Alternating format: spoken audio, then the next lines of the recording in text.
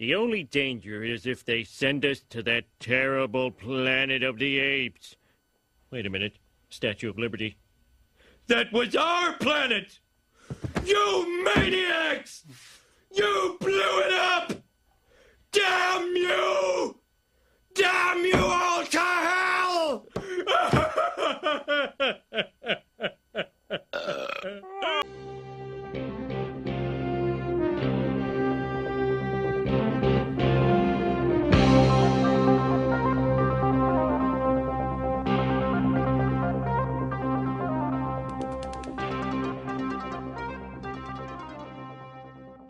Hello, everybody, and welcome to the February installment of Pod Stallions. I am Brian, and with me in a land far away that's probably nicer weather than where I am is Jason Lindsay. Hello, everyone. And this is a rare occasion where we're actually following up on an episode. We do a lot of part ones. We're not big on the part twos. And recently, while I was reading the YouTube comments on our channel, somebody said, "Hey, did you guys ever do a part two to this?" And I went to the YouTube video and I looked at it, and it was 7 years old. So, we're taking as much time to do our sequels as Anchorman, and I thought we would follow up on Planet of the Apes. And I got to tell you, Jason, I decided to listen to that episode because it's been so long I forgot where we left off. Mm-hmm. And I don't know how anyone listens to us. We are so all over the place. I couldn't figure out. And I realized that half of this is me. I don't, you don't really want, hell would be trapped in an elevator with yourself, but yeah, I don't know where we were. We were all over the place. We were talking about Tales from the Gold Monkey. And, excuse me. I see a thread. Yeah, the Kevin Bacon is the Roddy McDowall. I know. Well, no, I was going to say monkeys as well. I mean, come on, it's in the same wheelhouse. Please. That's fair. Yes. I will not have you denigrate our ramblings. Let me ask you this: how young did we sound? Had our voices cracked? Oh, we were really young. Yeah. And then I think your mom made you go to bed, so we had to actually stop the episode early. Exactly why we never did a part two. It was That's right. On the air. So this is like the two Jakes. Yeah. This is like down in the two. This is how long it's taken to get to this other episode. So it'll be a little rusty. We got Robert Town did a little work on the script, but we'll get there. And the nice thing about this is I would like to make as many Planet of the Apes episodes as there are films. I know you want a Planet of the Apes house. You want to live in the tree house. Well, what I think is what we can do is we can get lazy. And we can have a Planet of the Apes week where we just, repeat the same episodes and just watch the dollars rake in. I have a theory about Planet of the Apes before we even go into this. And it's just a theory, and it's just an observation that there's hardcore Planet of the Apes fans like you. No, but I'm just saying but even where that's concerned, to me, it's kind of like, and obviously it is diminishing returns. I mean, as great as the other original movies are, it's diminishing after the main film. Everybody knows the first film. And then sometimes people have seen all the others. Sometimes they've seen some of them, or they remember bits of them. But it seems like it's kind of the bulk of it is centered around the first movie, kind of like. Yeah. As a sort of fandom. I mean, it's all inclusive, but really when you think about it, it's the concept. It's the, I don't know if there's more fans of Beneath than there are of, Battle for. you mainly hear about the same kind of stuff. You don't hear about the TV series much, is what I mean. But it's all in there. But really, the main love everybody has is for that first movie, and then after that, it sort of splinters, right? Yes and no. Okay. I know what you're saying. And first of all, you say I'm a hardcore fan. I would say I'm in this kind of middle category. Oh. Because the hardcore fans are the guys who read novels in the universe still, read comics in the universe still. There are books out there trying to make all the timelines fit. I'm not that guy. Fanfic. But like to try and make sense of it all and structure it all together, like all of it. Cornelius and Zaius in a love triangle with. No, that's a different kind of fiction. That's stuff I write too, but mine is mainly based on CPO Sharkey. But Gotcha. The what I'm trying to say is that there's hardcore, and I would consider myself middle ground Apes fan. I love Planet of the Apes, but I don't try to dissect Gossamer. I don't try to sit there and go, how does this make sense? I just love the concept, and I forgive it a lot of the time. So, and then there's people, I think the general public of people who like Planet of the Apes, the first film is the thing that, and it's the thing that, what do you call it? It made its mark on pop culture. Yeah, yes, it's the thing that everybody kind of knows in some way, or everybody has seen it or knows the ending, etc. Mm. It is a watermark in pop culture and sci-fi and geekdom and so on. Yeah, so you say it's all about the first movie. Well, the first movie was just, it led the charge. And yes, as you say, a law of diminishing returns, this is what we're going to be talking about, is the sequels. I think there was nowhere to go but down. Right. Because the film was meant as a singular film. Right. There's other stuff like that too, where you go like, you can't make another one of those, because why would you? It was never meant to be. And well, and it also has, I think, that the charm of it, or the draw of it, is obviously the apes. The draw of it is how great those characters looked in the original film. Oh, sure. But the fascination for the audience is watching them throughout each of the films. In other words, you don't get to the third film and there's like a new type of creature, or there's a super new element that, is like the new friggin', Yoda or whatever, like something that comes along that's expanding on the only thing that changes is the situation. The situation, exactly. It's not a there's a mythology that builds, but it's not like you suddenly get to another planet, or you get to, that's what the fish people that walk around too. Right. Yeah. They didn't go that way. It's the apes walking around with humans, and that freaky deaky, we're in this different kind of world that goes through the whole thing, I think. A really good example, it just made me laugh, is I was thinking about movies that are meant to just be a one and done, and there's another Heston film, another post-apocalyptic kind of Heston film, that's Soylent Green. And I don't know if you've ever seen the Saturday Night Live sketch, and I believe it's Phil Hartman. Oh, Phil Hartman. And they're talking about all the different sequels to Soylent Green.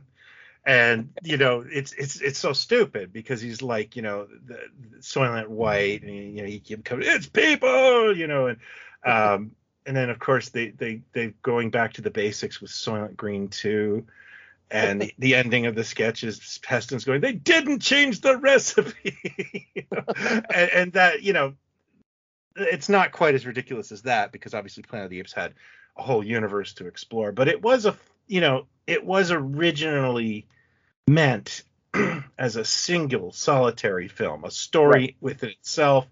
In the same way that I was just doing an episode of my toy show there on YouTube, and why didn't Black Hole toys sell? Well, as opposed to Star Wars. Well, Star Wars was a universe building. The Black Hole was a disaster film. Here, have an action figure of a guy that died, in the film you just saw. Yeah. I would also argue that part of the problem with the Black Hole stuff is, and actually at Buck Rogers, same kind of thing, the beauty of Star Wars and the design team, the people that were involved, is you had so many different looking things. It wasn't just it's the three humans, and then it's all creatures and droids and all kinds of things. Yeah. And whereas Black Hole, is an older guy with a belly and a tash, who is in Marty, and the guy from Psycho, and then a good looking guy, but they're all just in sort of jumpsuits. They're street clothes people, basically, for the most part. Yeah. You had the cool looking sentries. You had, Maximilian, I think, was the one that sold.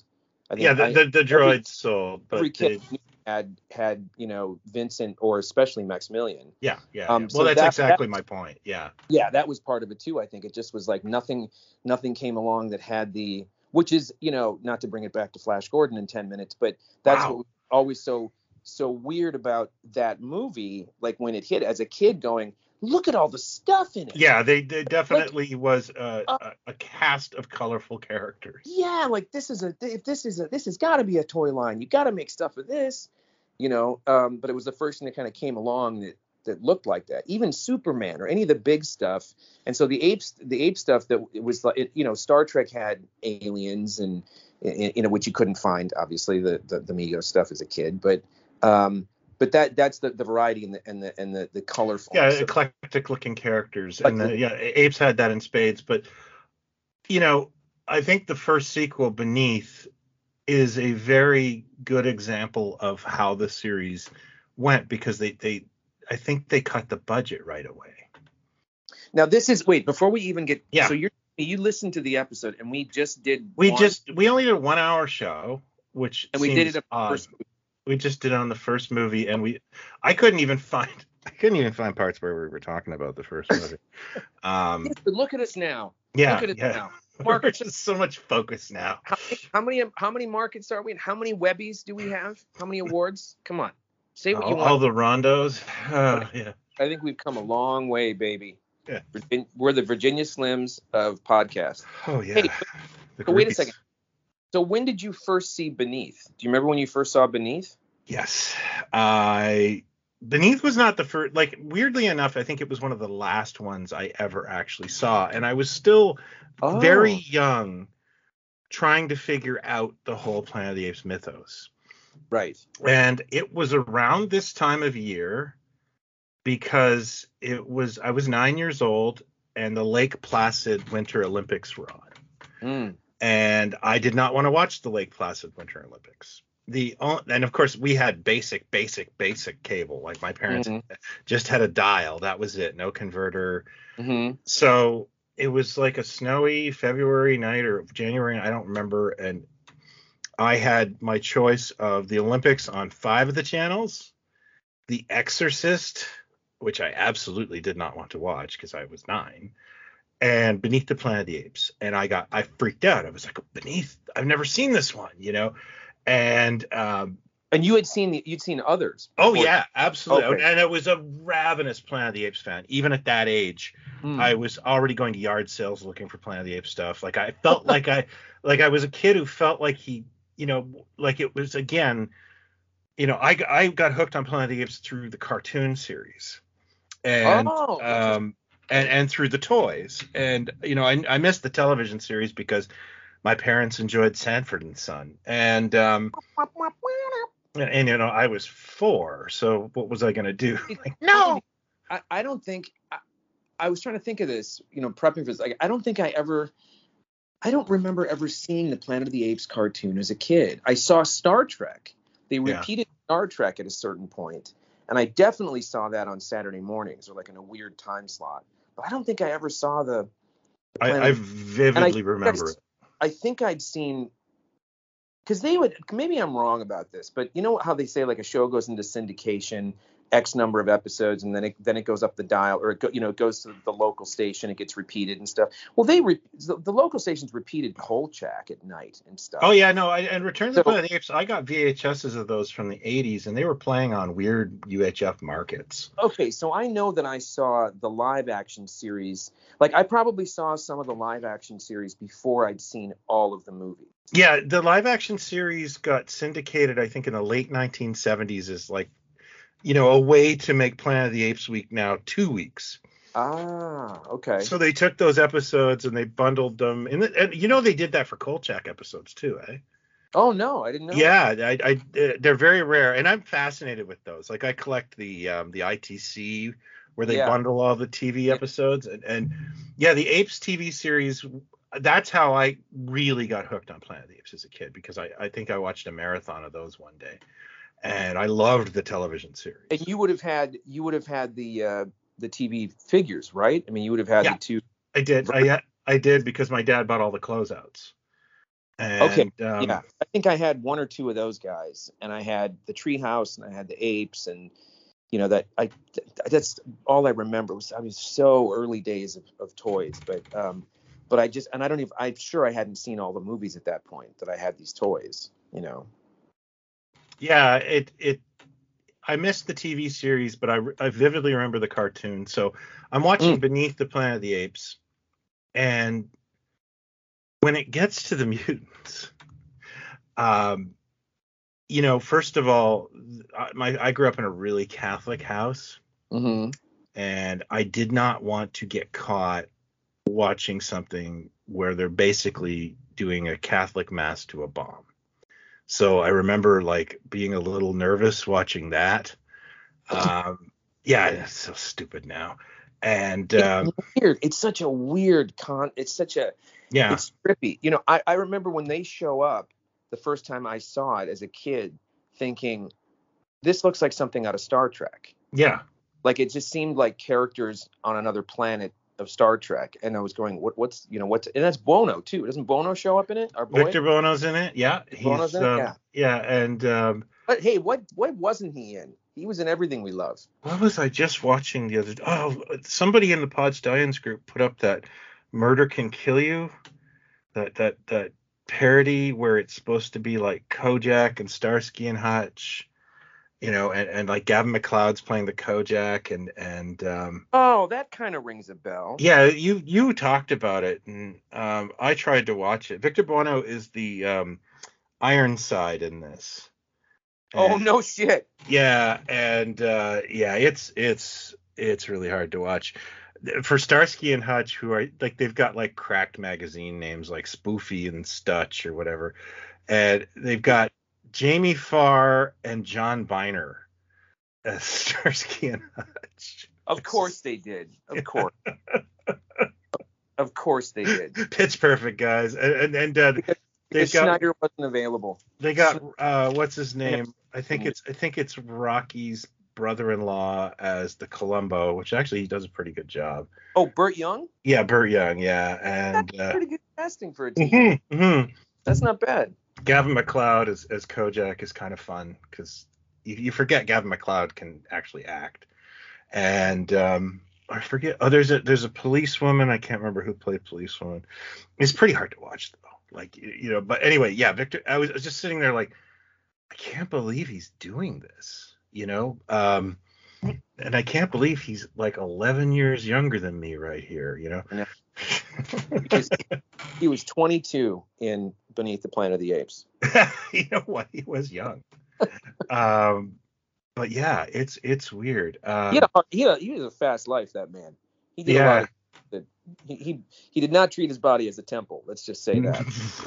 No, sir, he did not. Temple of Doom. Yeah, Temple of Doom. Temple of the Dog.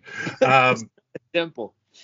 No, I'm sorry. Go ahead. So they show up and you're afraid of getting busted because I'm kind of like nervous about watching people praying to a bomb. I really don't want to like be told to turn it off I don't even think my parents were paying attention. I don't even know what they were doing. And I'm in this dark basement too. I want to point that out too. And then they start peeling their faces off. Oy, oy, oy. And this is a grimy city TV print of the movie. It's not a very, and I don't know what it is about like grimy movies from the 70s, but it adds grime to the whole, Sure. And I just remember I did this like, right out of The Simpsons, I did this flick around, like it's like skiing. Linda Blair is the exorcist. Jesus. And I went back to Beneath the Planet of the Apes. And that movie kind of upset me as a kid. Like it's so dark. It's so dark. It's I tell you, when I think, because some of these things, what was I thinking about the other day too? I looked something up that was an early 70s thing, or I don't remember now, but things were, it's the old oft-told story about Lucas. One of his reasons for doing what he did was, everything was so violent on television, and everything was it was Dirty Harry, and it was people getting killed on television, and everything was so, the kids didn't have the fairy tales anymore. Well, it's kind of true. Like a lot of the stuff that we watched was super dark. Oh yeah. I mean, and that, and I know, I mean, I would imagine that by Beneath, there were kids that were going to this maybe, or that, I mean, the toys hit what, 73, 74? 73 and 74 is when the merchandising really kicked off, and we can get into that. I basically spent about a month researching that recently. What I'm trying to figure out is like they weren't aiming this at kids. This movie was not aimed at kids in any way. But there really wasn't any sort of it's definitely not a kids movie, but kids loved it. They just were really slow on the uptake of that. And they were just making at this time I wouldn't say pot boilers, but sequeling popular entertainment. Yeah. And what did they treat these as? Like, I know the studio kept lowering the budget, but when you think about what was going on at the time, as far as things getting sequels, I mean, of course, sequels have been going on since the beginning of cinema. Yeah. But as far as like a something pulpy or something, genre. Well, think about it though. It's 1970, and things are really changing. But are they thinking of it in terms of like, we could have like a like a Universal Monsters kind of thing here, where we do one every couple of years, and it's it goes somewhere else or does something? Are they because no real sci-fi things had been franchised in a way like that had. I would view them as almost like B pictures, like not Ma and Pa Kettle, but do you know what I mean? Like like in the same way that they just kept making Matt Helm movies because they made money and they didn't cost a lot to make. And you just kind of kept going with the story, so to speak. Right. I don't think that it was meant as a summer blockbuster because the summer blockbuster didn't really exist. Right. These were profitable programmers, Right. Just keep making them because they keep selling. And so it's not very artistic. And if I recall correctly, and somebody wants to develop a TV series on this, the original sequel ideas were from Pierre Boulle, who wrote the original book, Monkey Planet. And he proposed something called Planet of the Men that saw it sounds kind of interesting as a concept. I don't know if it worked as a film, but that saw Taylor leading a revolt of humans, I think over a period of time. And eventually the apes start regressing to savages. And then it ends with Dr. Zaius in a cage at a zoo for humans again. Oh, that shades of that come into the new trilogy. Yeah. By the time you get to the third film with the You're virus. Absolutely right. And they are now talking, I think Disney is talking about developing a series based on that concept. Ooh. So no Beneath the Planet of the Apes. This is the sequel. And it's Taylor, and you follow Taylor. And that sounds like it would be better served as a series than a movie, because you could really tell a story. Oh, yeah. And you'd be able to build a universe, and I would be curious to see how they depict everyone. And so, like, when people are like, what are your thoughts on this? And I was like, I'm kind of intrigued, because I don't think it's sacrosanct.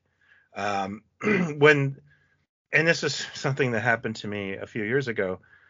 I was at a toy show and I was talking to my friend. My friend was set up as a dealer, and this guy comes up to me, and I'm wearing I have a T-shirt of Roddy McDowall holding a camera, but he's got his Cornelius makeup on. Mm-hmm. I just think it's a cool picture. And this guy comes up to me and goes, "Great shirt. Do you get the meaning behind it?" That kind of like asking a girl who's wearing a Ramones T-shirt to name an album kind of BS. Like he's testing me if I'm, and I just kind of went, yeah, I know Roddy McDowall is a photographer, dude, and I go back to talking to my friend, and he goes, "So what did you think of the new movies?" And I said, "Oh, I think they're great." And he goes, "Oh man, what are you, an idiot?" He did. And I like, what a ball bag. I said, I'm here talking to my friend. You're interrupting, and now you're calling me an idiot. Like, just like, is this? And I turned to my friend and I said, this is why I don't set up at these things anymore. But I thought the Reeves movies were very well done. And we'll get into all the remakes and takes. I'm all for doing something with this universe again, but I understand that the first 5 films are really, really products of their time. Oh, yeah. And what we have to do is, and I'll get into this probably in future installments, I feel like there's elements of that need to be in there, and it's a really weird, you either go way too camp like Burton, or you go way too clinical like Reeves. Do you know what I mean? Like there has to be a bit of both in there, and it's a bit like Batman, where you can just be too dark or you can be too silly, but you should have a little bit of that in both. You know what I mean? Like, yeah, I always feel like it should be the attempts that have been made, like sometimes things just conceptually are so great, but sometimes the execution is just the technology hasn't caught up, or it's easier to just do the kind of, wink at the audience again, or do the rep, So the Burton thing was constantly sort of winking and knew you had knowledge of it. It tried to do something different, but it was completely convoluted. But with technology now, like there's so many places you could go with this story and sort of be this circular thing, or, be an indictment of the way civilizations treat each other, or colonization, or coming into a more primitive area, or in vice versa. There's a million things you could do, and I think you still get the same point across, or the same kind of vibe that the original story was kind of trying to make, I think. Yeah, and I think there's lots of ways to do this. Plenty of places to go. And I'm excited for anything they want to do, because I think we're at this time where we're going to take it serious. Well, I think like the Reeves not too serious. I know we'll get to the Reeves ones, but the Reeves films, to me, they just went from strength to strength. And the best compliment I can give them is they're hard for me to watch, because they're so good, but the creature effects are so good, and I cannot take man being off. Even like when the nice humans are there, and there's like that one guy that you go, that guy's gonna screw it up, and he's gonna do something wrong, and then they're gonna all have to pay the price and say, I sat wide-eyed in the theater at every single one of those. Yeah, they're great. But so Beneath comes out, clearly does well enough to do another. But they again, because Heston had, I'll come back, but you got to end it. You got to make it over, So it has this super downer ending of the Earth blowing up. And Beneath suffers from not having Heston in the entire film. I really like James Franciscus, but it changes the narrative too much. You have to rediscover Ape City. You have to do all this stuff, and then we got a little heavy-handed with the hippies. Do you remember the ape hippies in that? In Beneath. Beneath, yeah. I remember the kid. Kid was wasn't Sal Mineo in that one, or who's the no, kid? You're thinking of the first one. There was Caesar or Cornelius's or Zira's nephew. Oh, Pothead nephew. Yeah. No, I don't remember hippies in Beneath. Yeah, there's protesters in Beneath. Oh. In fact, the gold key beneath the Planet of the Apes comic, which is one of the first pieces of merchandise ever made, had an ape protest poster pull out. Is it were they making like they were bad mouthing humans or something? They didn't want the apes to go to war with the humans in the Forbidden Zone. Oh, okay, yeah, that kind of rings a bell, sort of. So yeah, because that's Franciosa, right? Tony Franciosa? No, James Franciscus. Yeah, one of those Italians. That Tony Franciosa, James Franciscus, and David Watson plays Cornelius in this one. Roddy McDowall was directing, I think, his first film, Lord Love a Duck. No, I believe it was House that Tripped Blood. Can't remember. I know Roddy looks really cool in the movie too. He's got his hair slicked back and glasses. Yeah, I always forget he's not in the second one. I always Yeah, forget that. because Cornelius basically has a cameo.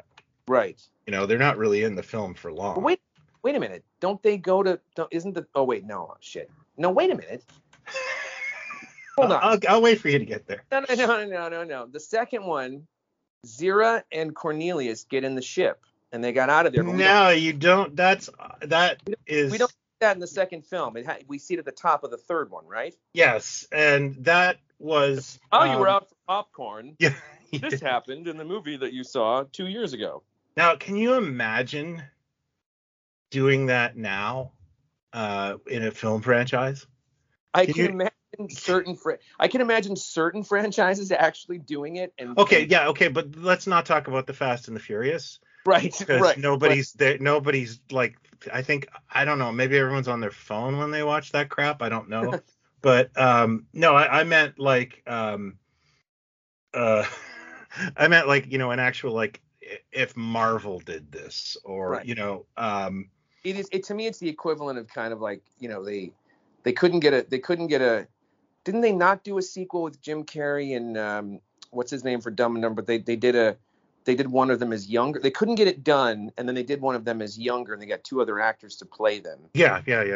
It's kind of like that. Like, we couldn't do this, but we did this, and so it's like an afterthought kind of, and it's sort of. That's what, you know, they went, oh, we didn't know it was going to make money. We didn't know. We wouldn't have. What was it? Isn't Sean Connery alive in Highlander 2, even though he's dead in the first Highlander? Yeah, it's sort of like that, I guess. Yes. It's exactly like that. Exactly. Yeah. If and big enough. Yes.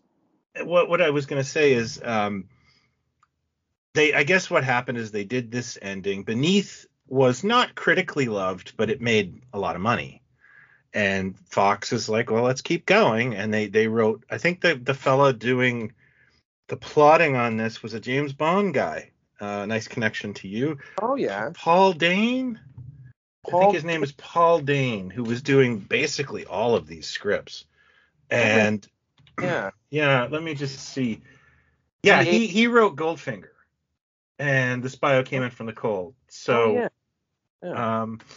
Paul Dane, I believe, he wrote all the sequels. He wrote Beneath too. So, you know, he had to come up with something, and it's pretty fun. It is really Deus Ex Machina. You know, like somehow this ape you've never seen before, Dr. Milo, played by Sal Mineo, was in the Forbidden Zone the entire time and found a spaceship that wasn't meant to land on water, fixed it, and figured out, I can fly this. He was a prodigy. Yeah, and Cornelius and Zira just decided to go visit him at some point. But why did they take the trip? Were they trying to get away because they thought that they knew that Armageddon was coming? Was that no. It doesn't really ever say that, or does it? I can't remember. But anyway, listen, you're the ape here. Do they when they get to modern New York or whatever it is? Do they say why they were in the ship? Yeah, Dr. Milo found it and fixed it. And actually, I'll be honest with you, I think Escape is one of the better films in the franchise, but it's my least favorite. Of all the shots in all the 8 movies and all the concepts, besides the original ending of the first film and the iconic lines that are said, yes, the friggin' apes taking gentlemen, welcome to the United States, or welcome to planet Earth, and when they take helmets off, that is one of the single greatest shots in the history of motion pictures. It's completely insane. And it's got a great soundtrack too. It's completely insane and campy and ridiculous, but it's iconic. It's great. It's one of my favorite things in all those movies. One of my favorite things about it too is you get a really good view of the ship. Yeah. And I remember that as a kid, and I remember watching that as a kid on the movie for the Sunday afternoon, and because I was trying to figure out how all this fit together. I remember Montalban. I think at that point, I obviously knew him from Fantasy Island. Yeah. I don't think Khan had happened yet. And so I don't know if I had seen Space Seed. I probably saw it before Khan, but didn't make the connection once Wrath of Khan, came out. Yeah. I remember the Grape Juice Plus stuff. I remember just the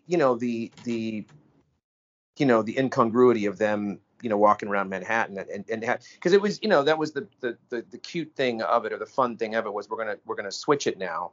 We're there in a strange land walking around. And what a way to slash the budget. And then the ending, by bringing it right to modern day Los Angeles. Modern day LA. And then the ending is just so, my God, like, to put people through this, like, it's just, it's blood. It's the first one, you come out of the theater in total shock because you've just had the rug pulled out from underneath you. The second one, everyone dies, including the guy that was the hero in the first one, who shows up for 5 minutes. Yeah. The third one, they get slaughtered, and the baby, the baby, talks at the end. They reverse the film or whatever, but they get shot, and they crawl to each other. It's horrific. I hated that as a kid. These are bleak movies. Yes, absolutely. Wait a minute. So he's not in the fourth one. We go back to the future, and it's Galen. It's not Cornelius, because Cornelius is dead in the third movie, right? It's Cornelius is dead in the third movie. It's not Galen. It's Milo, their son. They named their son after. Oh, right. No, that's right. Sorry, my bad. Milo grows up, and when we get to the fourth film, the baby Milo is Roddy McDowall. Yeah. And the virus has come and killed all the domestic cats and dogs, and so naturally, the next pet everyone would get would be monkeys. Of course. And they start to mutate. Screw you, chinchillas and gerbils. Right. I keep forgetting that. The fourth one is one of my more favorite rewatchable ones. I like Escape. I think Escape is really well made, but it's sad.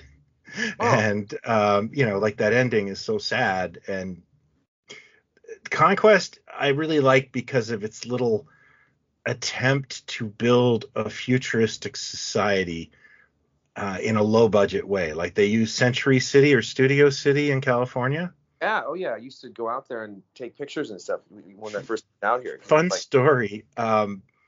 The same people who designed the university I went to. Oh, it was actually supposed to be for the University, I think, of San Diego, and they didn't use the design, so they used it in Toronto. And funny story, it was meant to catch an ocean breeze. That doesn't work so well in a farm field in the middle of upstate or uptown Toronto. This is what it sounded like in the window of my building all year long. Like, windows used to shatter. It was like this incredible wind tunnel between the two buildings.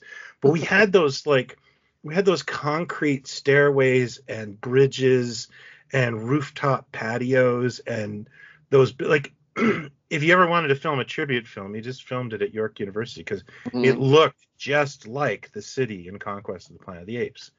And it looked great on it.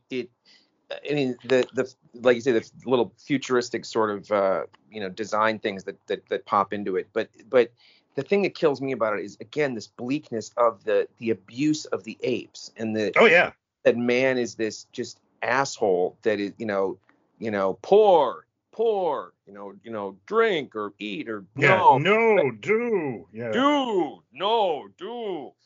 I truly love the everyone's fashion sense at that time. Like, it's supposed to be kind of like a bleak America, right? Like, it's dictatorship, I guess. And everyone's wearing like sport coats and turtlenecks. Have you noticed that in the film? Is Montalban in that one? Yes. He's in that one. And who's the other guy? Who's the guy that sort of becomes a friend of his too? The hero. It's McDonald. Yeah. In the fourth one or just the fifth one?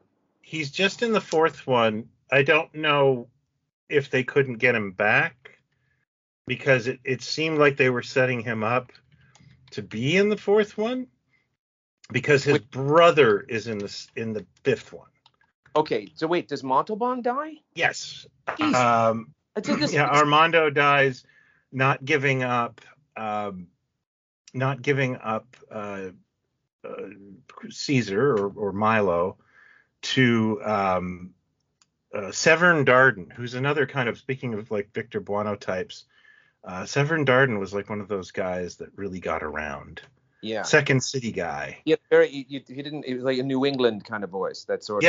Yeah. And he was in everything. He was in, I think, Man from U.N.C.L.E. He was in everything. That guy. He made the rounds. He really did. And he's in this one, and he follows up in the sequel as well, as the same character. But Harry Rhodes was playing McDonald in this, and I've got to figure that he got into another film, or he was unavailable for Battle, because it really feels like first of all, he survived. Like, they did change the ending of Conquest. There's a darker version of Conquest of the Planet of the Apes, if you've ever checked it out.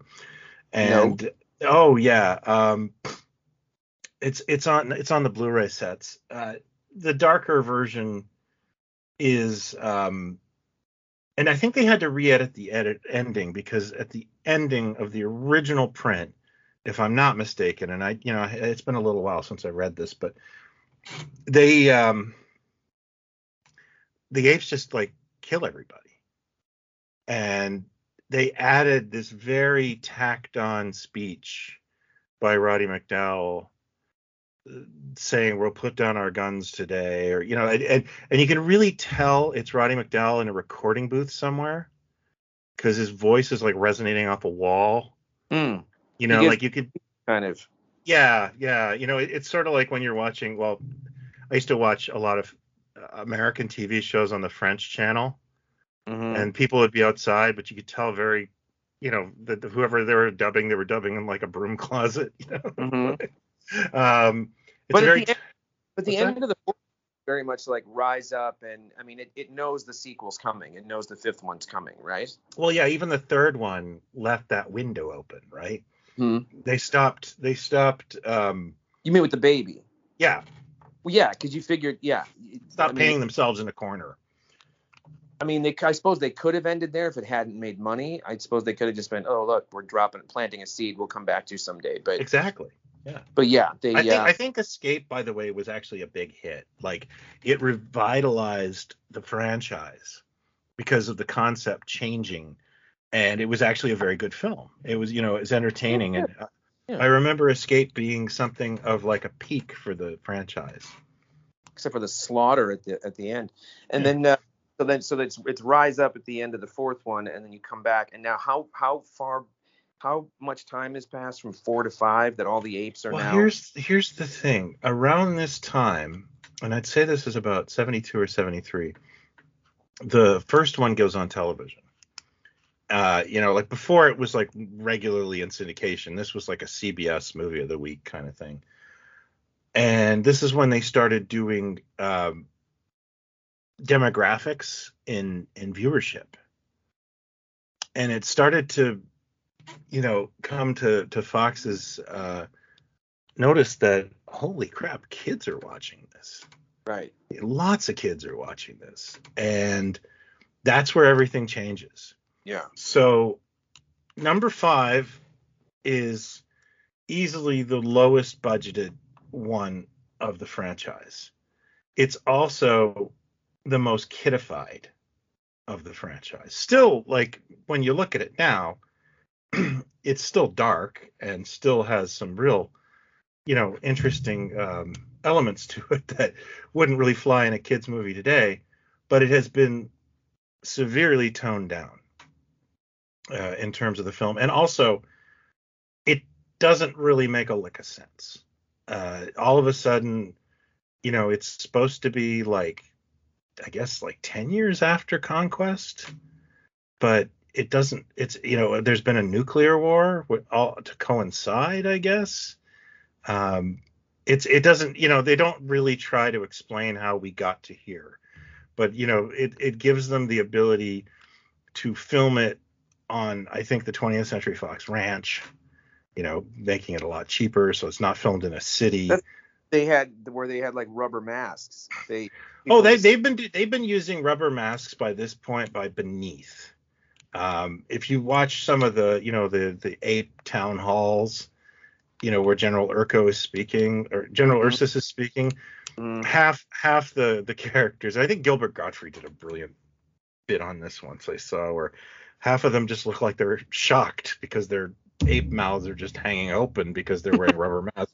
And Blu-ray is not your friend watching any of them as they drag on, because all the background extras are just wearing rubber masks. Yeah.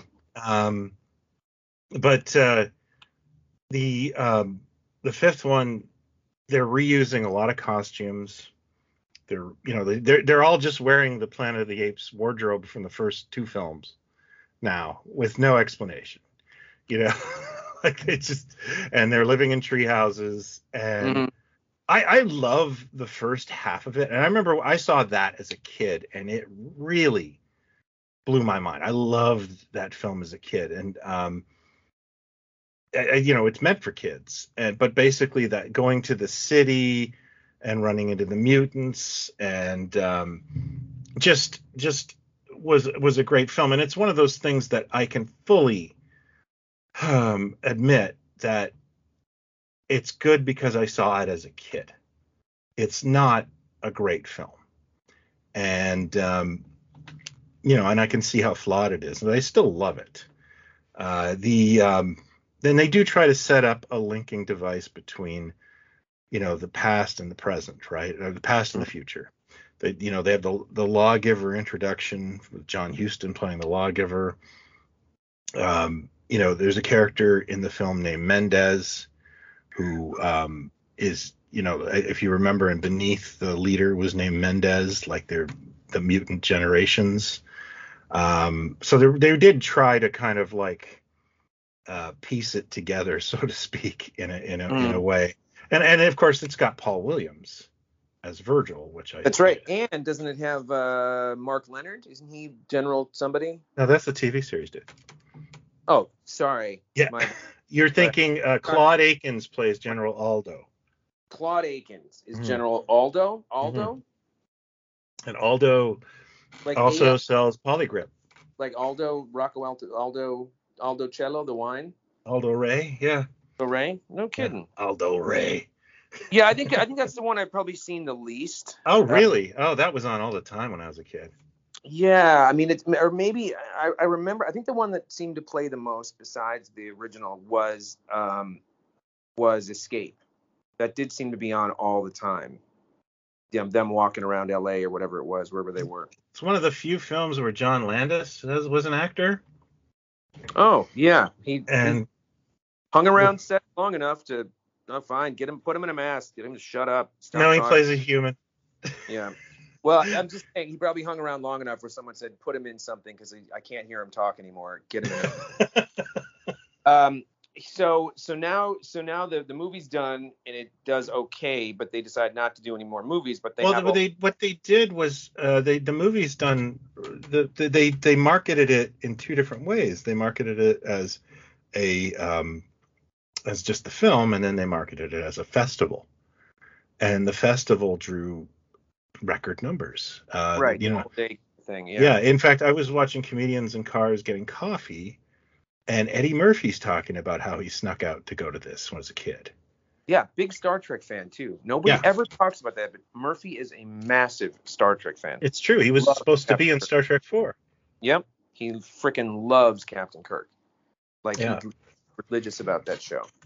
But they make a decision not to continue the film because series. they picked it up. CBS picked it up as a television series in 74. But wasn't that also they had all the sets, like they had a lot of the stuff that was there at the same locations and stuff? It was mainly done on probably Fox Ranch.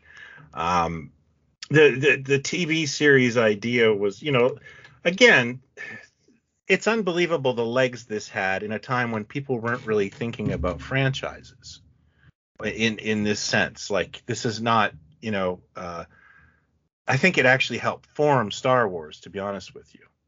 Mm-hmm.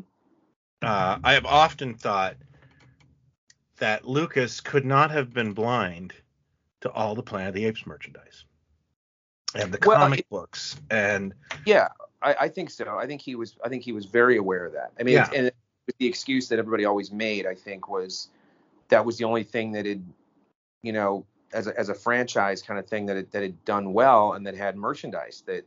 And it was weirdly handled too, because Planet of the Apes merchandising really didn't start until about late 1973, when a guy who worked at Fox named Selwyn Rush started a company called SRS Merchandising, and he had two clients at the time, or two licenses he represented. He represented Planet of the Apes, and he represented Evel Knievel.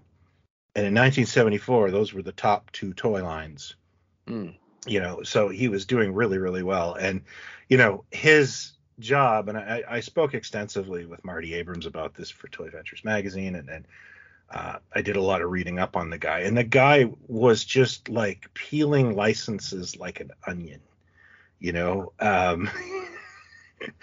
just like he was trying to figure out. It's licensing now.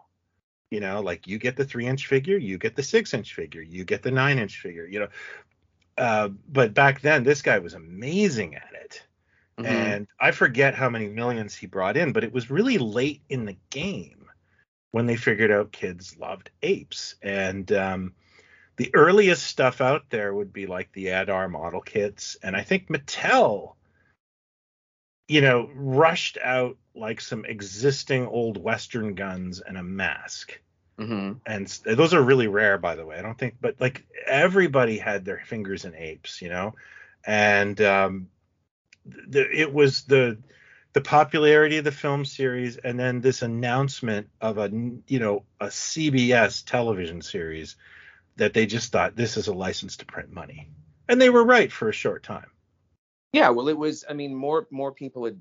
I mean, very much. I would imagine like the Universal Monster stuff, where more people are seeing it on TV. The stuff's getting run on TV more exposure by the time that movie comes out, and then the TV thing, and you know, and yeah, that stuff must have done well, because it's, you know, you go, you know, at the time, walking down the aisles, I suppose there wasn't a lot of, you know, it's mostly like G.I. Joe or Army things. There weren't a ton of licensed things from shows. And, yeah, there was no Star Trek toys at this time. Yeah, other than the model kits, and it, you know, the TV series, and we'll get into it, but it had a short run. But then, what immediately helped all the merchandise again was the next fall you had a short-lived cartoon series. So weekly. You know, and I don't think anyone was still making Planet of the Apes stuff, so that probably just kind of helped sell it all out. But I've even gone through some Amigos records, and they were going to show something Planet of the Apes related at Toy Fair 1976, but opted not to. So it wasn't completely dead, even though, you know, the phenomenon was starting to wind down. Mm-hmm. But what a great that period, you know, from 74 to about 76, there was some amazing merchandise put out, and so much of it, and a worldwide phenomenon too. It's a pretty amazing run from the first film, you know, where there's nothing basically. Yeah. And then this thing that just kind of keeps going, and it keeps going in different formats, and then merchandise, like it had a good run, you know. Those, and then the show and the show was what, one season? The show was one half of a season. It was canceled in December. We should probably talk about it, because I'm a huge fan of it. But it is. Was 12 episodes? Was it like 12 episodes? 13. Okay. 13, I think. Yeah. Okay. Just like a lot of science fiction, it got canceled. You know, the first problem with the show is, again, it was up against Sanford and Son. Yeah. It was a powerhouse. You can't beat Fred Sanford. And, it probably could have beaten Sanford Arms. And even though its ratings, I'm sorry, the world's biggest fan of Sanford. I've offended somebody in our audience. I'm going to get a nasty. I'm going to get a letter. Grady is underrated, and you. Yeah. But the series was, I like it, but it does suffer from something Harlan Ellison said once in an essay, saying every TV show that's science fiction is just The Fugitive. And he's right. You've got the Incredible Hulk. It's sort of the fugitive. You've got the Immortal. It's the fugitive. You've got the Invisible. Oh, no, maybe not the Invisible Man, but Planet of the Apes was definitely using the fugitive model. They go from town to town, trying to find their way home, and they solve a problem. And there's two astronauts and a fugitive chimp. Again, Roddy McDowall, and I think it's David Naughton and Ron Harper. And Ron Harper was from he did a stint on Land of the Lost as well as Uncle Jack. Now, wait, hold two things. One, Roddy McDowall's character is now that's Galen? No. That's Galen. That's Galen in the show. So yeah, is he and Mego just put the Cornelius figure on a new card. Is he related to anybody? Like, is he related to Caesar or It's never. The first thing that I do find interesting about the show is they sort of change everything up. It's Verdon and Burke and another astronaut, and that astronaut dies. Same ship. They come to Earth. The humans can talk because no guest star wanted to play a mute. And there's no reference to what's come before. No, none at all. Okay. And they find all sorts of I think they find all sorts of like ideas, like all kinds of notations that humanity, it didn't end the way it did in the Apes movies. Mm-hmm. Like there's shots of the future, like the year 2400 they find in a book, and it's sort of like, oh, okay, so they're just not following the movies at all. And then you've got Dr. Zaius, but you have no Cornelius, no Zira, no General Ursus. It's General Urko, or as the main villain, played by Mark Leonard, Spock's dad. There's Mark Leonard. And your favorite, Booth Coleman. Booth Coleman, oh, bless his heart. Booth Coleman. Oh, he was a fixture down at the Shrine. He was, and I would have geeked out over. You would have moved in with him. Yeah, we would have set up and then gotten an apartment with him. Got in a modest senior's apartment, rent control, hopefully. Across the street from frickin' Taco Bell. That would have been a sitcom. The dude was not only Dr. Zaius, but he was in a Kung Fu. Me and Booth.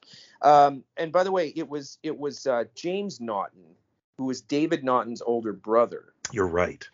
So James Naughton was the hunky guy who was in Chicago, the musical, and he was in other TV series. And then, of course, David Naughton was the Dr. Pepper guy. James Naughton was Jonathan's dad on Who's the Boss. And Jonathan's dad on Who's the Boss. That's right. Mm-hmm. I mean, not his finest work, I'll admit, but what are you talking about? Checks are probably coming in. Yeah. But the other guy just kind of disappeared, right? The Ron Harper guy. Did he ever do anything else? Yeah, he didn't really make. I can't. You don't see him much. He's still around and he does shows. He does signings and such. I have his autograph. I have Naughton's and McDowell's and his on one piece of paper. It's really cool. But no, he doesn't. He didn't really show up much after that. Did it not? He did one season of Land of the Lost, and was he the brother? He was Uncle Jack. Yeah. He was the uncle. Was the uncle. Oh, okay. Oh, that kind of makes sense now. I always find it funny when they had to refilm the starting. Ron Harper, like they just had to say Uncle Jack went looking, and when he goes down the waterfall, he just goes like like it's just not a very good convincing. You know what I mean? Like it just. He didn't tell me you didn't find that's the bit you didn't find believable. Is what you're saying. No, I know the show is silly, but he just kind of had this kind of like phoned in. He's probably thinking at the time, I wish I was making more Planet of the Apes, frankly. Yeah. I'd rather not be in a raft with a green screen right now. He might have been sitting there thinking like, oh wow, yeah, things aren't going great. Yeah. I think he did a lot of soaps after. Well, as long as it's working, that's fine. Whatever. So the show hits and it doesn't. The ratings are not it's not doesn't do well enough to warrant to keep it, because it was meant to be a longer season. It was expensive because of all the makeups. Yeah. And yeah, it was meant to, but they did, I think, 14, and it just didn't really. And when you watch the show, it's very formulaic. Yeah, no, it's not breaking new ground or anything, but it filled the adventure slot for television. Absolutely, and I mean, it wasn't any different than a lot of television shows at the time. Yeah, there's some really great guest stars on that show, though. Well, it's like Logan's Run. Like, don't take this the wrong way, but I know, but I found it a while back, and it's on Tubi. Yeah, I'll buy this for $12 or whatever, and it's a fun little piece of nostalgia. Like, I didn't finish a single episode. That's it. We're breaking up. But it is fun. You go, oh, there's Nicholas Hammond, or like, oh, yeah. There's Squeaky Fromme showed up in one episode. I think there's that guy that's in a whole bunch of Battlestar Galacticas. There's the Dunkin' Donuts guy. Lance. Oh, Lance Legault. Lance Legault, yeah. Oh, I talk like this, everything you did. Lance Legault, weirdly enough, tying it all together, is in the episode with the dad from Land of the Lost, Spencer Milligan. Of course he is. Every network had a contract with him that he had to be in any kind of action. Spencer Milligan? or Lance Legault.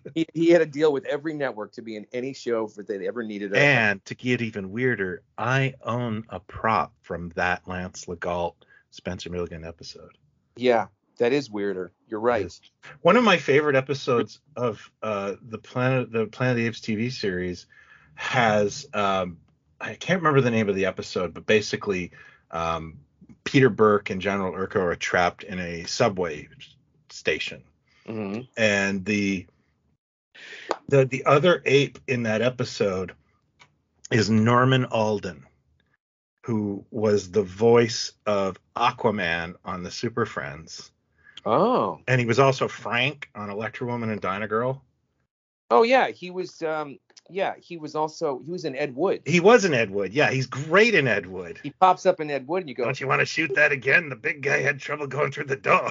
Don't you want to, is that all you want? No, just one. We're good. We don't have a permit. Yeah. Fine. But listen to these actors in this episode, in this show, for 14 episodes, right? So you've got John Hoyt, Martin Brooks, Beverly Garland, yes, William Smith, Sandra Locke, Royal Dano, Roscoe Lee Brown, your buddy, Norman Alden, Percy Rodriguez. Percy was in everything. Yeah, it's the same thing with Logan's Run. Earl Haley. It's the same thing with Battlestar Galactica. Like these faces, like freaking Fred Astaire showed up in Battlestar Galactica. For God's sake. Like Mark Singer. It's insane, the faces. J. Robinson. I was surprised at all the faces in Logan's Run. Like Heather Menzies obviously, but she ended up didn't she end up marrying Gregory Harrison? Weren't they together? No, she married Robert Urich. Robert Urich, yes. Well, they're both hunky, but yeah, they were. And then just all the faces that would kind of pop up, and even in these little parts. So that was fun, but it's not a thing. Here's an actor that I love the Logan's Run show, but I understand. It is. I understand. I mean, it's like it is. There is a nostalgia for it. I get it, but you can't tell me that it's good. Well, no, it's not. No, it's totally. No, it's totally competently done. It's earnest. It's earnestly done. Nobody's there's no, you don't see the strings, and it's like it is what it is. And if you're a kid and you're watching a square TV that's your world, that you wouldn't know that it was lower budget and it didn't really have the oomph behind it. It would have been a way, even like Fantastic Voyage that you love. Like I tracked down a Region 2 DVD of that, and I watched it, and I remember watching it as a kid, like these vague memories of it. But it is the same thing. It's the same kind of, they go to a new place, something's going to happen, someone's going to get sacrificed, someone got seduced, are they going to get on the thing? That is a show that I think starts out strong and just completely runs out of gas by It's by, like, by the time they're done. Some episodes are almost incomprehensibly bad. but no, it's like someone took the show Bible and said, let's just forget about this. Like we were setting something up, but let's just not reference it again and just go to different places. And characters like leave the show. Like Katie Saylor just leaves the show. And Roddy's like totally underutilized, I think, in most of that show. It's cool that he's there, but he's, it's almost like they started him off, and I liked how they started him off where he's kind of like the Dr. Smith. It's interesting how they start him. Like, yeah, is he good? Is he bad? Is he going to be, because that's what he would, he didn't really, he's mostly likable in most of what he does. Yeah. But then they don't go anywhere with that. They just kind of like he just becomes another one of the characters. And so it's too bad. Nostalgic things. Like I dipped into the TV series a while back. I either had the box set at one point or the Planet of the Apes. Planet of the Apes, yeah. Yeah. And I watched a few of them and they're like, oh, this is, this would have been a cool thing I would have been, glued to. But none of it is like, none of the things we've just mentioned, and I mean, probably biased, are as vibrant or as exciting as an episode of Star Trek. Like there's something about that show, the look of it and the effort put out, even when it was as cheesy as it could be. There's the music and the sets and the colors and that you see why that thing blew up in syndication, because it was like pop art, and it sort of captured the eye. And then some scripts are a little more sleepy and a little less happens, but those three leads you can't lose. So I think everything was trying to catch that magic and go, we can do this. We can have a popular thing that's sci-fi. Because Kolchak's a weird one too, because it's in that era where everyone's trying to get like some kind of a genre thing going. Yeah, but they're all falling to the TV formula. Where I think one of the reasons that sci-fi and fantasy and all this stuff is now more predominant is we're doing things like story arcs and shorter seasons. And, it's not this idea of we've got to make 26 ducats this year. What do we do? And there's no plot and we can't have any continuity between episodes, that kind of thing. And funny because that's also it's a very American thing. And we've talked about this many, many times. We even did a special episode about British shows coming to America or, being remade or whatever. I remember that one. I saw this great documentary about the British show Porridge, which is another. I love Porridge. That got made into a film. But, Clement and Frenet, the guys that La Frenet who wrote it and wrote a bunch of other shows and stuff, they came here in the mid 70s to do an American version after the first series of Porridge, which I didn't know. So they're in this documentary. It's like a 3-part thing. And they're talking about the experience even in the mid 70s. And they were saying, called Doing Time? It was Doing Time. And yeah. Some of the episodes even like recycled scripts, like 80% of a script from the original Porridge scripts. But they were talking about it like this documentary was like 5 years ago. And they were saying, oh my God, it was just a completely different experience. Like and then Eric Idle shows up in this documentary and he says, in America, you'd have a room of 20 writers all taking different scripts or all trying, and it just becomes like line joke. Yeah. And I think that got a season and it got like 23 episodes. Whereas Porridge would have been like six or whatever. Yeah. That's really funny episodes. And they wrote every one of them. They wrote every one of them, and you see it over and over again with the British stuff that I love. And when these the creators get to make something or take it from radio to television, they write it, they star in it. You get X number of shows. It's why I think the stuff that's more unique that I love, you really can't translate to make it. You can't do Spaced. You can't do League of Gentlemen. You can't do, an American version of Alan Partridge. It's just it is what it is. They're very unique. But some of the stuff they try to do, and they were talking about even then how weird the system was, and they were saying we were used to filming an episode and getting to the BBC bar by 8 o'clock.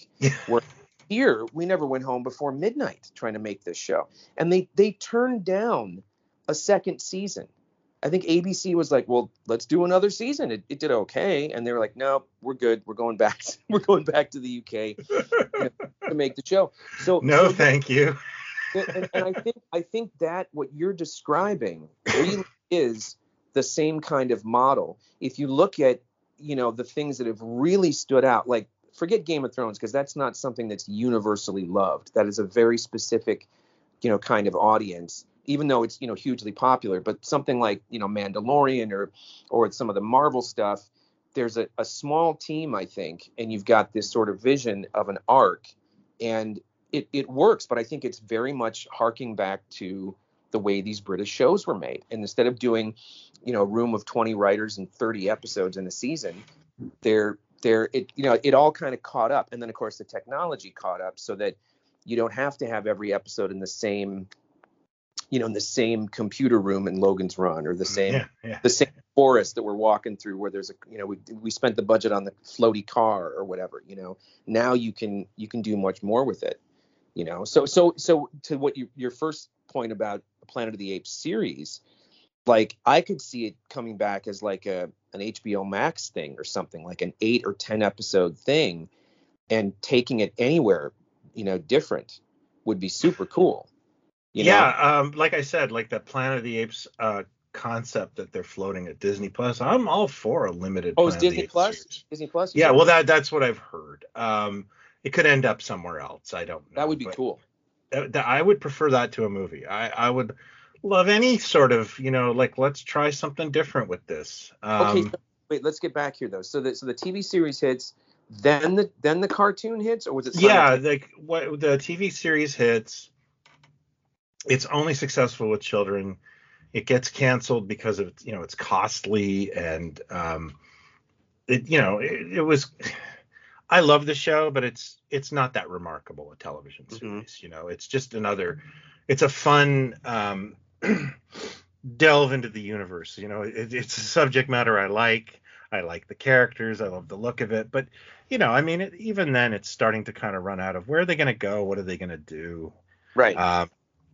It's following the exact same pattern as Kung Fu, where he's just wandering around fixing problems. And one of the biggest jokes I can say about this show was I grew up with a guy that loved Planet of the Apes and all that stuff, and I think when we were in our 30s, the show came out on DVD, and I immediately ran out and bought it, and I watched them, and Did you get the monkey head? No. I don't like stuff like that. And he said, "Hey man, can I borrow those Planet of the Apes TV shows?" I was like, "Oh yeah, sure." And he returns them about a week later, and he goes, "You know what I love about this show? Those guys are experts at everything. Like one week they're both amazing riders of horses. The next week, oh my God, they're doctors. And then the next week they're both like amazing fighters. Oh, you mean the they're gladiators, the astronauts." Yeah. And then he's like, and then a week later they're like scientists. Right? And it's like, oh yeah, that I never even noticed that. Like they're always ready. Like, Pete, we could build a battery. Yeah, let's work on it. And it's like, Jason, if you and I were in the future and we found a computer disk, do you think you and I could build a battery? I think you'd be on battery duty. I think you can build. I would keep the crowd calm. I would go out and say, he's almost done with the battery. Give him another week.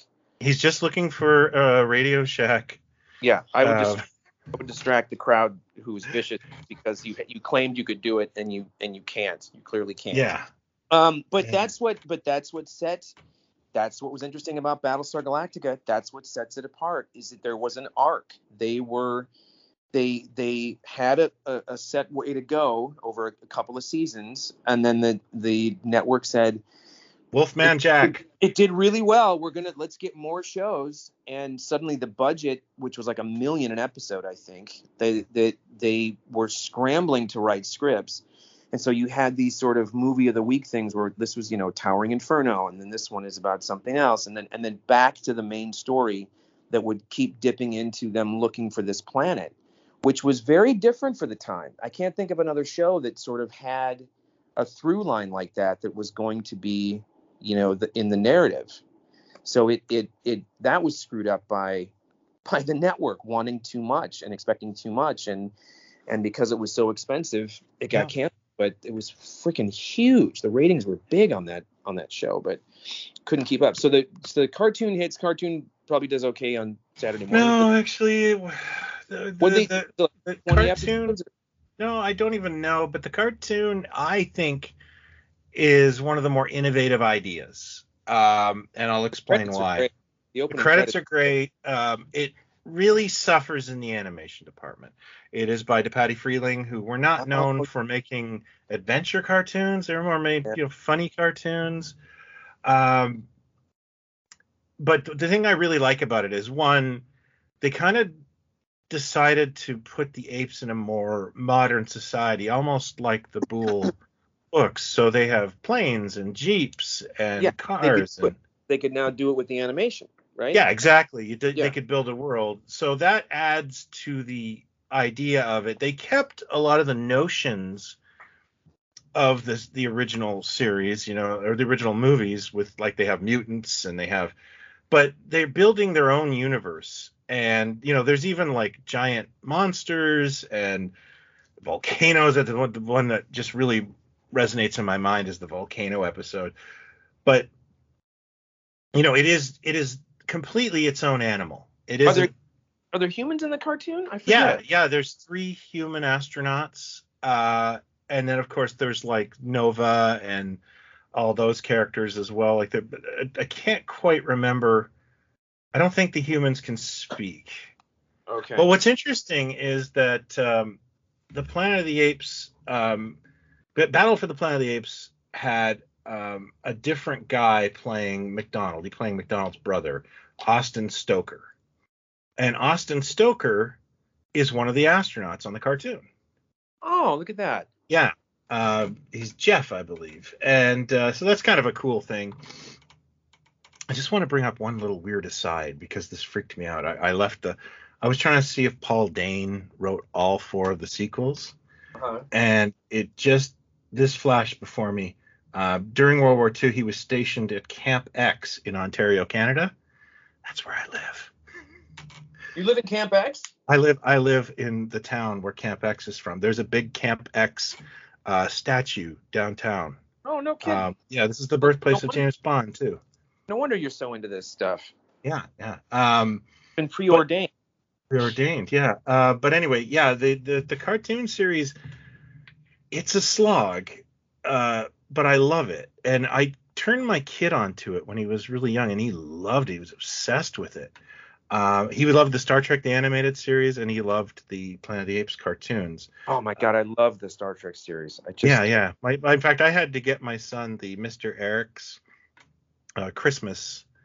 The design aesthetic for that Star Trek, and obviously the Flash Gordon cartoon. Yeah. But the way they made the job they did of taking human actors that are well known already in syndication and put them into animation. They're brilliant designs. Yeah. The shadow and Nimoy is the only one who looks a little more animated, but like Sulu and they really boiled them down to their essence. Like they nailed them. Yeah. They're like walking Mego figures. And a lot of people think the Mego figures are based on the cartoon. They are not. But it's just that, again, the Mego figures just nailed their likenesses to they just got them down to what you knew them for. Right. And I was talking to one of the sculptors at Mego, and he's like, yeah, you're always looking for an expression they made. Or, and a lot of these guys said they had to work with Polaroids off a TV screen. Oh, Can you? The materials they must have had to work with to come up with it. But the one thing about the cartoon that I do find problematic, and this is just me, is General Urko is voiced by replacement Fred Flintstone. Not the original Fred Flintstone, but like Henry Corden. Oh, yeah. The guy, I think Alan Reed was the original Fred Flintstone, and he died like sometime in the 70s. Didn't Henry Corden end up doing The Thing as well? Oh God, did he? Replacement Fred Flintstone ended up doing the Thing Ring, Do Your Thing. I think he did Oh no, maybe. that is Maybe an thinking of the I'm thinking of abomination. the Herbie robot animated series. I think that might. Oh, weird. Henry Corden was Ookla the Mok. I didn't know that. Oh yeah, that I knew that. Also, wait a minute. He was gonna. Was he? Wait a minute. Hold on. In the TV movie, which didn't get hit until '82, the Flash Gordon TV movie that was supposedly released theatrically in Europe or something. Oh yeah, I love that movie. Okay, so Thun in that is voiced by Ted Cassidy. It was one of the last things Ted Cassidy did. Yeah. In the series, Thun is voiced by, I want to say, one of the Fred Flintstone guys. I could be wrong. It's not Corden. No, I can't find him here. He did something else that was kind of famous. Another character that was pretty famous, and now I can't think of who it was. But so after the animated series, there must have been talk for years about somebody doing another Planet of the Apes. If there was, I really don't know. I felt like what really seemed to happen was any kind of fandom got kind of eaten alive by Star Wars. Yeah. You know, I mean, it was always around, and people always reference it. I think it's a thing that gets handed down. You know, I think every generation kind of hands Planet of the Apes down to. Yeah, I think what kept it alive in the 80s was home video. Yeah. That it really did, that kept it alive. And Apes Week and packaging those TV movies for syndication. And then, of course, parody. Like, the Apes ended up in Spaceballs. And I'm just trying to think what else. But, yeah, it became part of our pop culture. Yeah. I think Roddy McDowall being a fixture for years after, and everybody, I think it became the thing he was most known for, really. And by the way, Thun the Lion Man, I believe, is Alice the Butcher. Or Sam the Butcher from... Sam the Butcher, yes. I know exactly who it is. Liquid Plumber! But I think he did the Thing in a cartoon as well. I could be wrong. I think you're right. Or the alternate Fred Flintstone did Thing in a cartoon. No, there was a Flintstones and Thing series though, which must have made Jack Kirby like homicidal. Making me homicidal, just but Jack Kirby actually thought he was the Thing. And he identified with Ben Grimm, so that must have been like heartbreaking. But it's weird when I think about this now that like from the mid 70s until 2001 or whatever it was that Burton did. I mean, wasn't there talk in the 90s or like there was? Oh yeah, I'd say in the early 90s. There was a James Cameron. No, but wasn't Schwarzenegger going to do like a big budget thing with? Yeah. He was going to be the astronaut and whatever. But that was what, early 90s maybe? Yeah, I actually had a book, and I think I bought it around the time the Burton Apes film came out. But what it was talking about was all the weird remakes leading up to that. I like stuff like that. I like abandoned projects. And there's a book called The Greatest Sci-Fi Movies Never Made. That came 20 years ago, and it's got all it talks about Avatar in that, and that Cameron will never get to make these, and it's too elaborate and blah blah blah. But it's filled with all those things that we heard about for so long that never got made. But so was it Cameron that was going to do it? There was a script, and you're going to have to, where humans were dying due to a disease. And I think the disease was coming from prehistoric times. And this is all just being pulled right out of my, my rear end. And he wasn't going to be an astronaut. Schwarzenegger was going to be a time traveler. Then he was going to go back to when apes ruled Earth. It sounded weird. It sounded really, overly complicated. Because wasn't I mean, Schwarzenegger's there was a time there after Terminator 2, I think, and when Last Action Hero did well, but it's sort of like, okay, what's he going to do next? Where his name started being associated with all these sort of iconic, like there was always talk of another Conan, like a King Conan thing. There was talk of an Omega Man remake, I think, where he was gonna be the guy. Wasn't that? Yeah, there was an I Am Legend with him as well, I believe. Planet of the Apes. Planet of the Apes was the one, though, that he was attached to for a while. He was also attached to Sergeant Rock for much of the... Rock was another one. Which made no sense. Like, you can't have a Germanic Sergeant Rock. It would have been so... Some of these things you just go, why couldn't... Like, whatever this Planet of the Apes thing was going to be, if Schwarzenegger at that time would have been in it, it would have been insane. It would have been so... Well, that's the thing, though, is there's only so many hours in the day. Yeah. And does he make a Total Recall, or does he make a Planet of the Apes, or does he make the film we talk about every week, Junior? End of Day. Yeah. End of Days.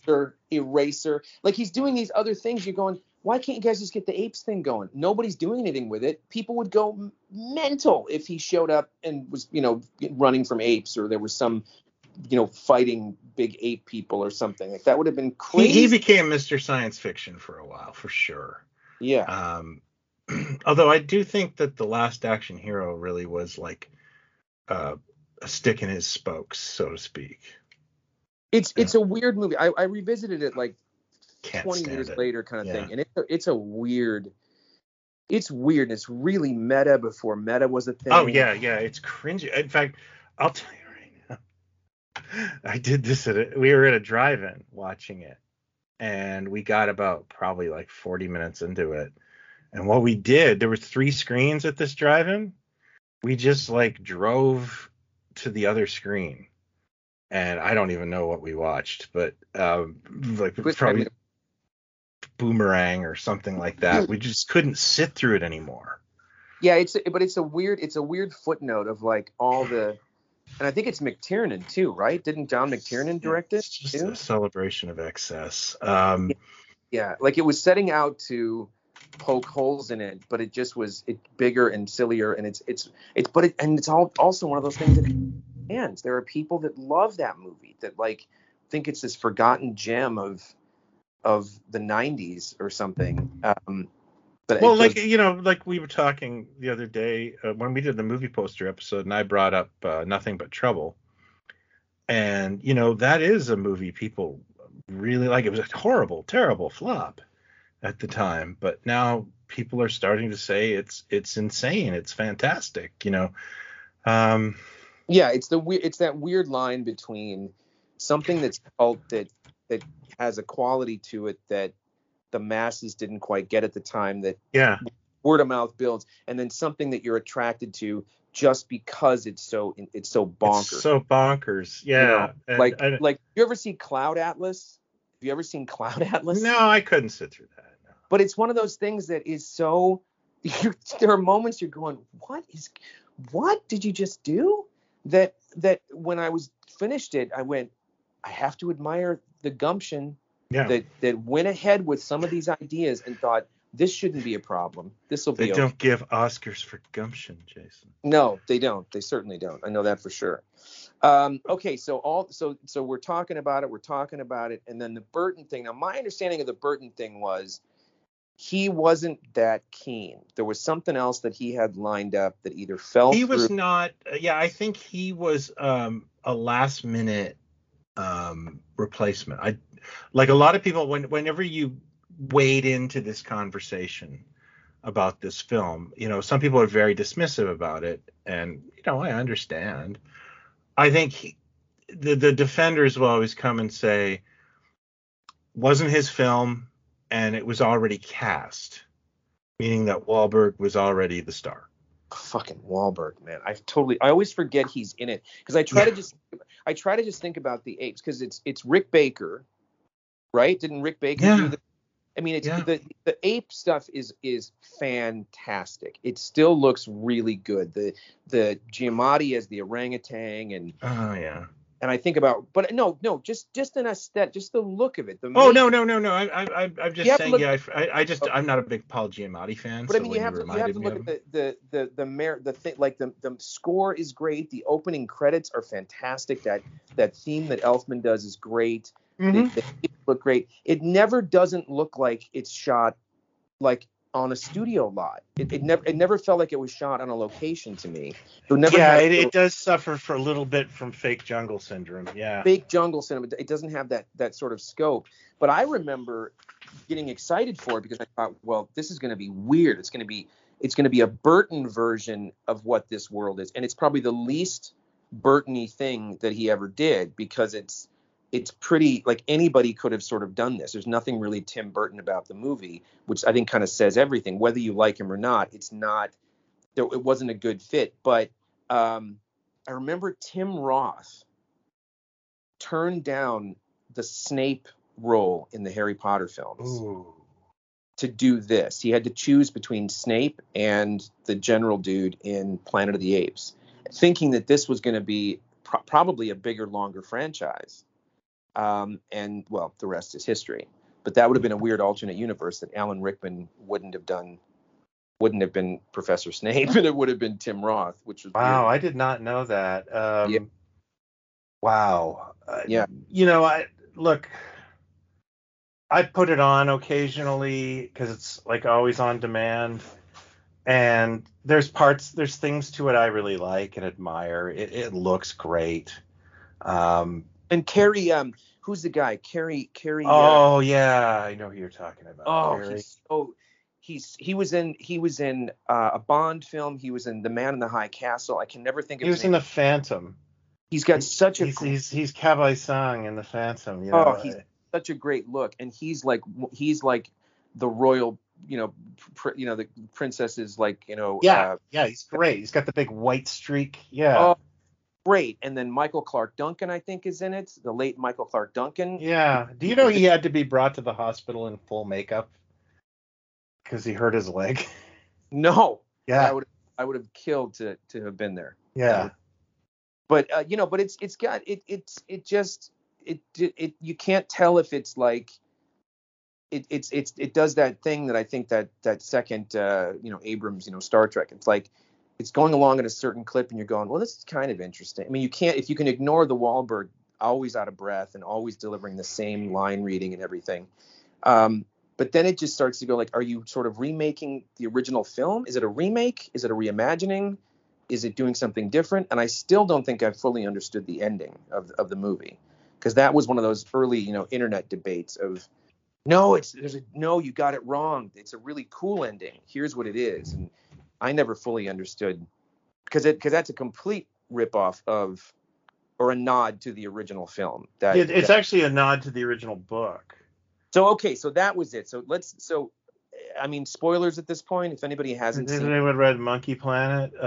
Yes, read Monkey Planet or seen the Tim Burton Like the film. original book, what it is these people are in a spaceship, a solar sailor.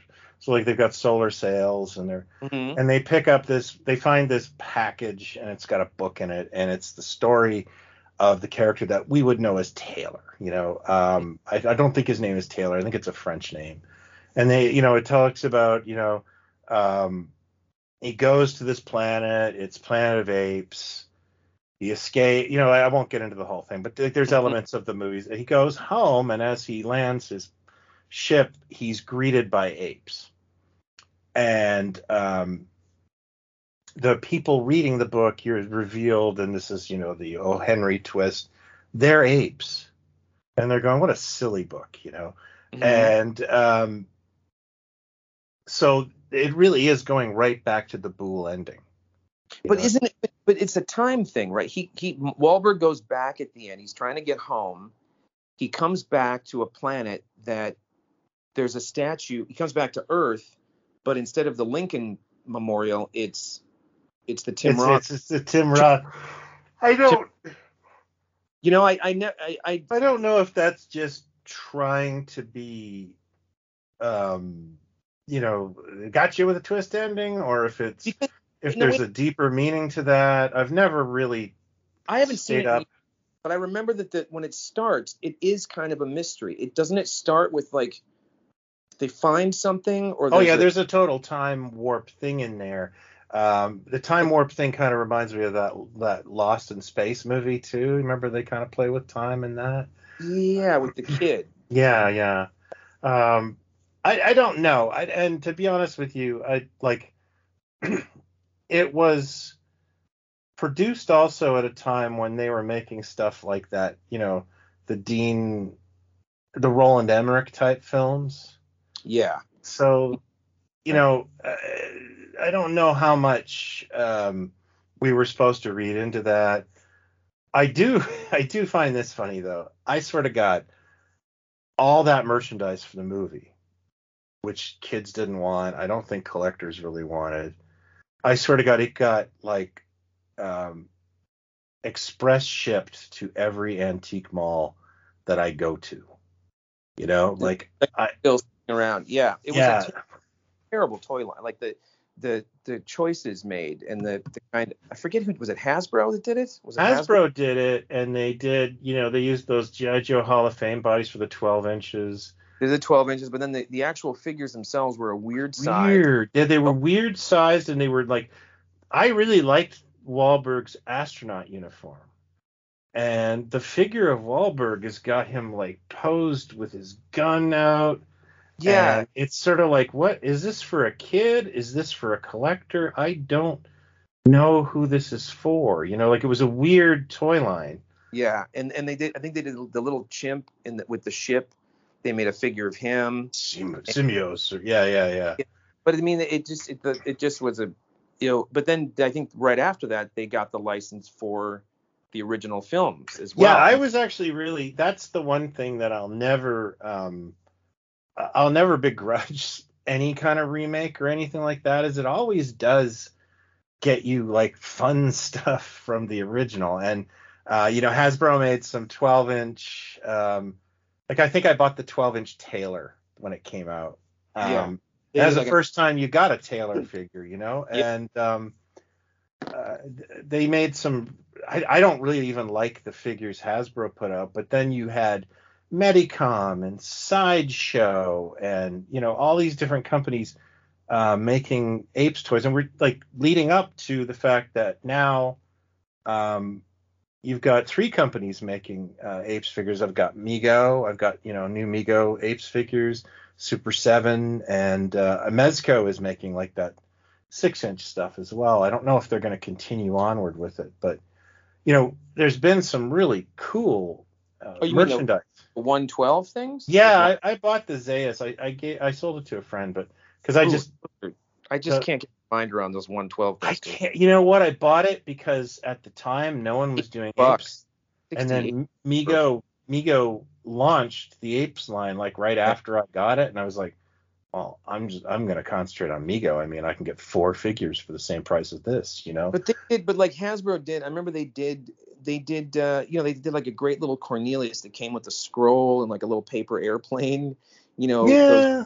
Limited articulation, but you're going, oh my God, this is the closest we get to like an action figure sort of. And you got all the stuff on DVD again, and there was other merchandise. It started a renaissance of ape stuff, and I was happy. You got books on the subject, and my son thinks one of the funniest Planet of the Apes memories for him is my mom bought me this huge Planet of the Apes books about 5 years ago for Christmas, because what else? She knows I like Planet of the Apes, so she bought me this. And it was Christmas Eve, and my dad was just like transfixed in it. And it was like weird that my dad was so into it, because he's not really that big into science fiction and stuff. And my son comes up to me and says, Grandpa's like really into that Planet of the Apes book. And I'm like, yeah, I'm worried he's going to find out it was Earth, and we just had a laugh about it. My son still brings that up, like. Did he ever find out? Yeah, he said, "Damn you all to hell," and then it ruined Christmas. And you ruined the film. Yeah. So that hits in. I think that was 2001. I think that Burton movie. Yeah. So then the first Reeves movie was 2008 or 9, was it? maybe. Oh, wow. Was it that long ago? I remember hearing it was originally going to be called Caesar Yes, that's right. and reading about it and reading about it. And then I loved Rise. Yeah. All I three. own it on Blu-ray and I never watch it. They're great. Uh, They're great, and Circus is wonderful, and it's an interesting. It actually goes somewhere. It's an interesting arc. It's an interesting way to reinvent this thing. And when you get to the third one and the virus thing pops up, you go, oh, this is smart. Like this is really good. I found the third one a little long in the tooth. Yeah, I loved it. You know, I thought it was probably the best blending of everything, and Harrelson was great. He was a huge asset for that thing, and Steve Zahn. I mean, the Steve Zahn character, the little circus monkey. Yeah, Bad Monkey, wasn't he? Oh With my Bad Shit, God. Bad Ape? Yeah. Holy shit! Really good. That whole thing with Steve Zahn is just brilliant, and it added some levity. But they're hard to watch because I don't They like. tug at the heartstrings. They challenge you. It's not quite escapist entertainment. No, and that's where I was going with this. Is I think the Reeves films are excellent, but they're not fun. And we are dealing with a subject called Planet of the Apes, and but I mean, isn't the argument that the first one isn't fun? No, but it's really interesting, and you'll never get that back. No, but I'm saying I think that the fun of them, it became more pulpy and comic booky as it went along. And then, there's our perception of it and the toys and everything. And you just go, it should be more sort of PG, actiony or fun. That's why the Schwarzenegger thing is like an idea. You go, oh, that's where it could go. Or, back. But these are very serious. And it feels like he was trying to honor some of the original intent of the story or something.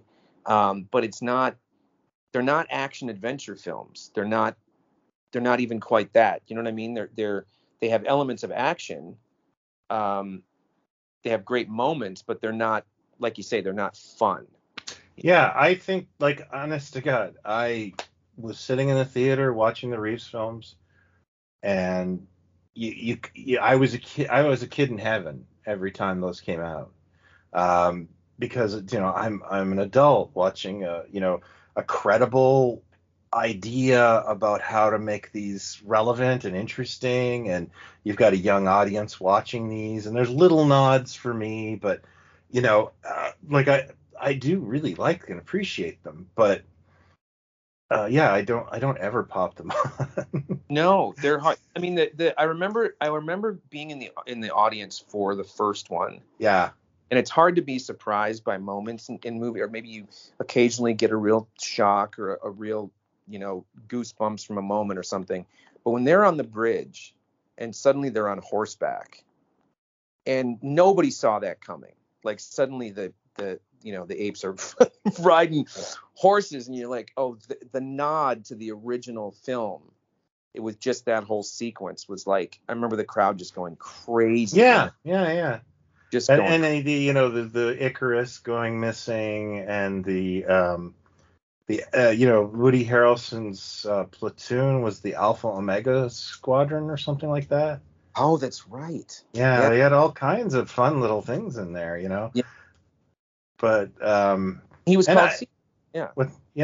The Caesar name, yeah, because Caesar was the name that they gave to Milo, right? Yeah. But you couldn't make a film now saying all the dogs and cats in the world are dead, and we got monkeys. Right. Even with all the weed in the world. Yeah. As much as there was in the 70s, there's a lot more now, and still couldn't get away with it. But so you're hearing it might be a Disney Plus thing, like a series? Yeah, I don't know. I read the article, and I read about 700 articles a day, but somebody asked me my opinion, and I just went, I'm in. Sounds interesting. And I just remember when Caesar was announced, one of the commenters on one social media platform that I knew said, this will not work unless it's practical makeup and all of the apes have British accents. This is what this guy said. Wow, that's pretty specific. And I was like, I think you're overestimating the public here. Like, yeah. I think they'll be fine with CGI apes and, no British accents. Why do you want them all in British accents? Oh, because of Roddy McDowall, I guess. But it was sort of like this really specific thing. And of course, 3 movies later, obviously, the public was totally fine with all of it, And I was too. I guess I was kind of hoping there would be an installment where they kind of got to the clothes and the city but you know what? Whatever. Maybe it will someday.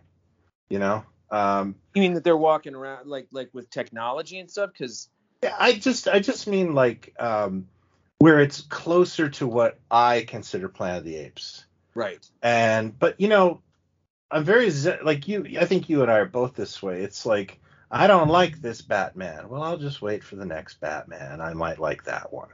Right. And then that might be because we're Doctor Who fans, and we know if we just wait around long enough, things change. Yeah, I think for me, I think I'm so that it's like we come from a time that like we were just happy to have stuff. Yeah. I mean, like, if we got our next episode, we're going to do the Batman stuff, and I really want to talk about that. If we got the Shadow, if we got the Phantom, if we got whatever.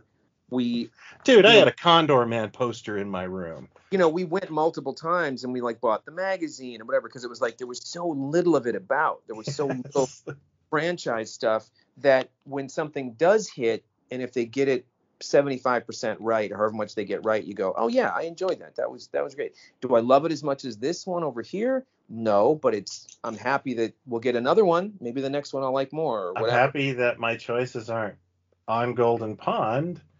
And, like, remember that? Like, like they would just all be dramas. Yeah, there just wasn't. I mean, everybody was trying, like, after Batman in '89, everybody was trying to get another, comic book type thing going. And we would go to all of them because it was a genre thing. If not, there was less sci-fi coming out and more fantasy or genre type things. And, we kept wanting something to blow our minds, Absolutely. Happy to get it. So it's, I mean, it's just it's gonna be an evergreen. Like Planet of the Apes is always going to be around, and it's always. I'm very excited for the future because I know that Disney didn't buy it and just to do nothing with it, and I'm really hopeful that they do something interesting with it. Yeah. It is part of our pop culture zeitgeist. It is. I mean, it's just so everybody knows it. Yeah. Oh, geez. I'll tell you who know it the best.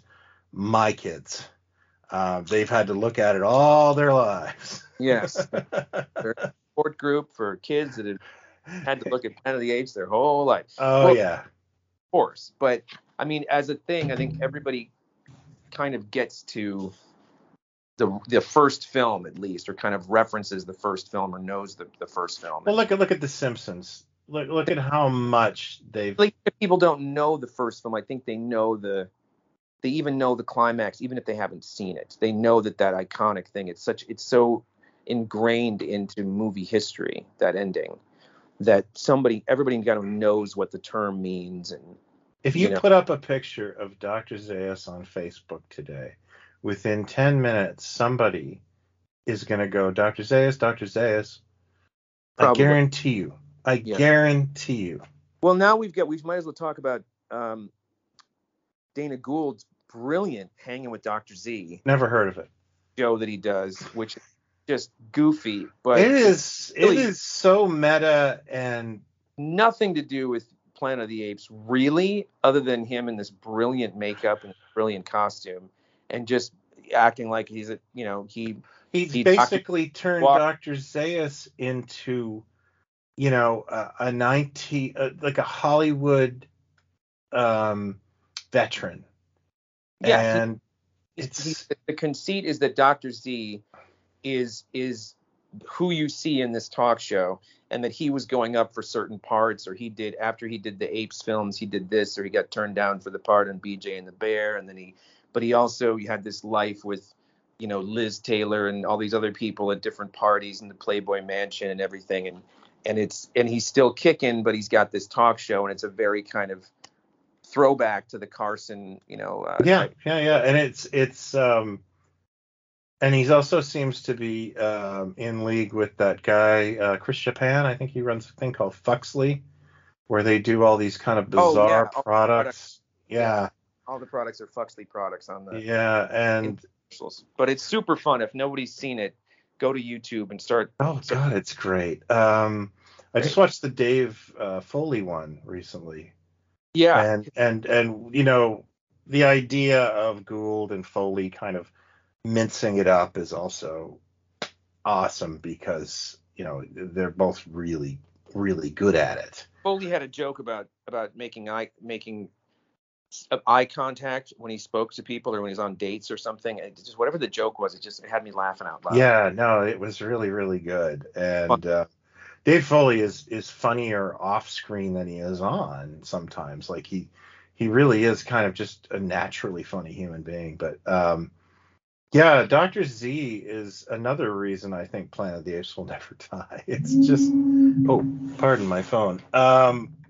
It's just one of those things that just seems to keep coming back, and I love it. I think Gould used to live I think he bought Roddy McDowall's house. He did, he used to live in Roddy McDowall's house. And someone's got one of the statues, but like Sammy Frank Darabont has the is it the log? No, I think Frank Darabont has the other one, the Caesar statue, if I'm not mistaken, from Roddy McDowall's house. Didn't originally Sammy Davis Jr. have the lawgiver statue? This is a story I've heard.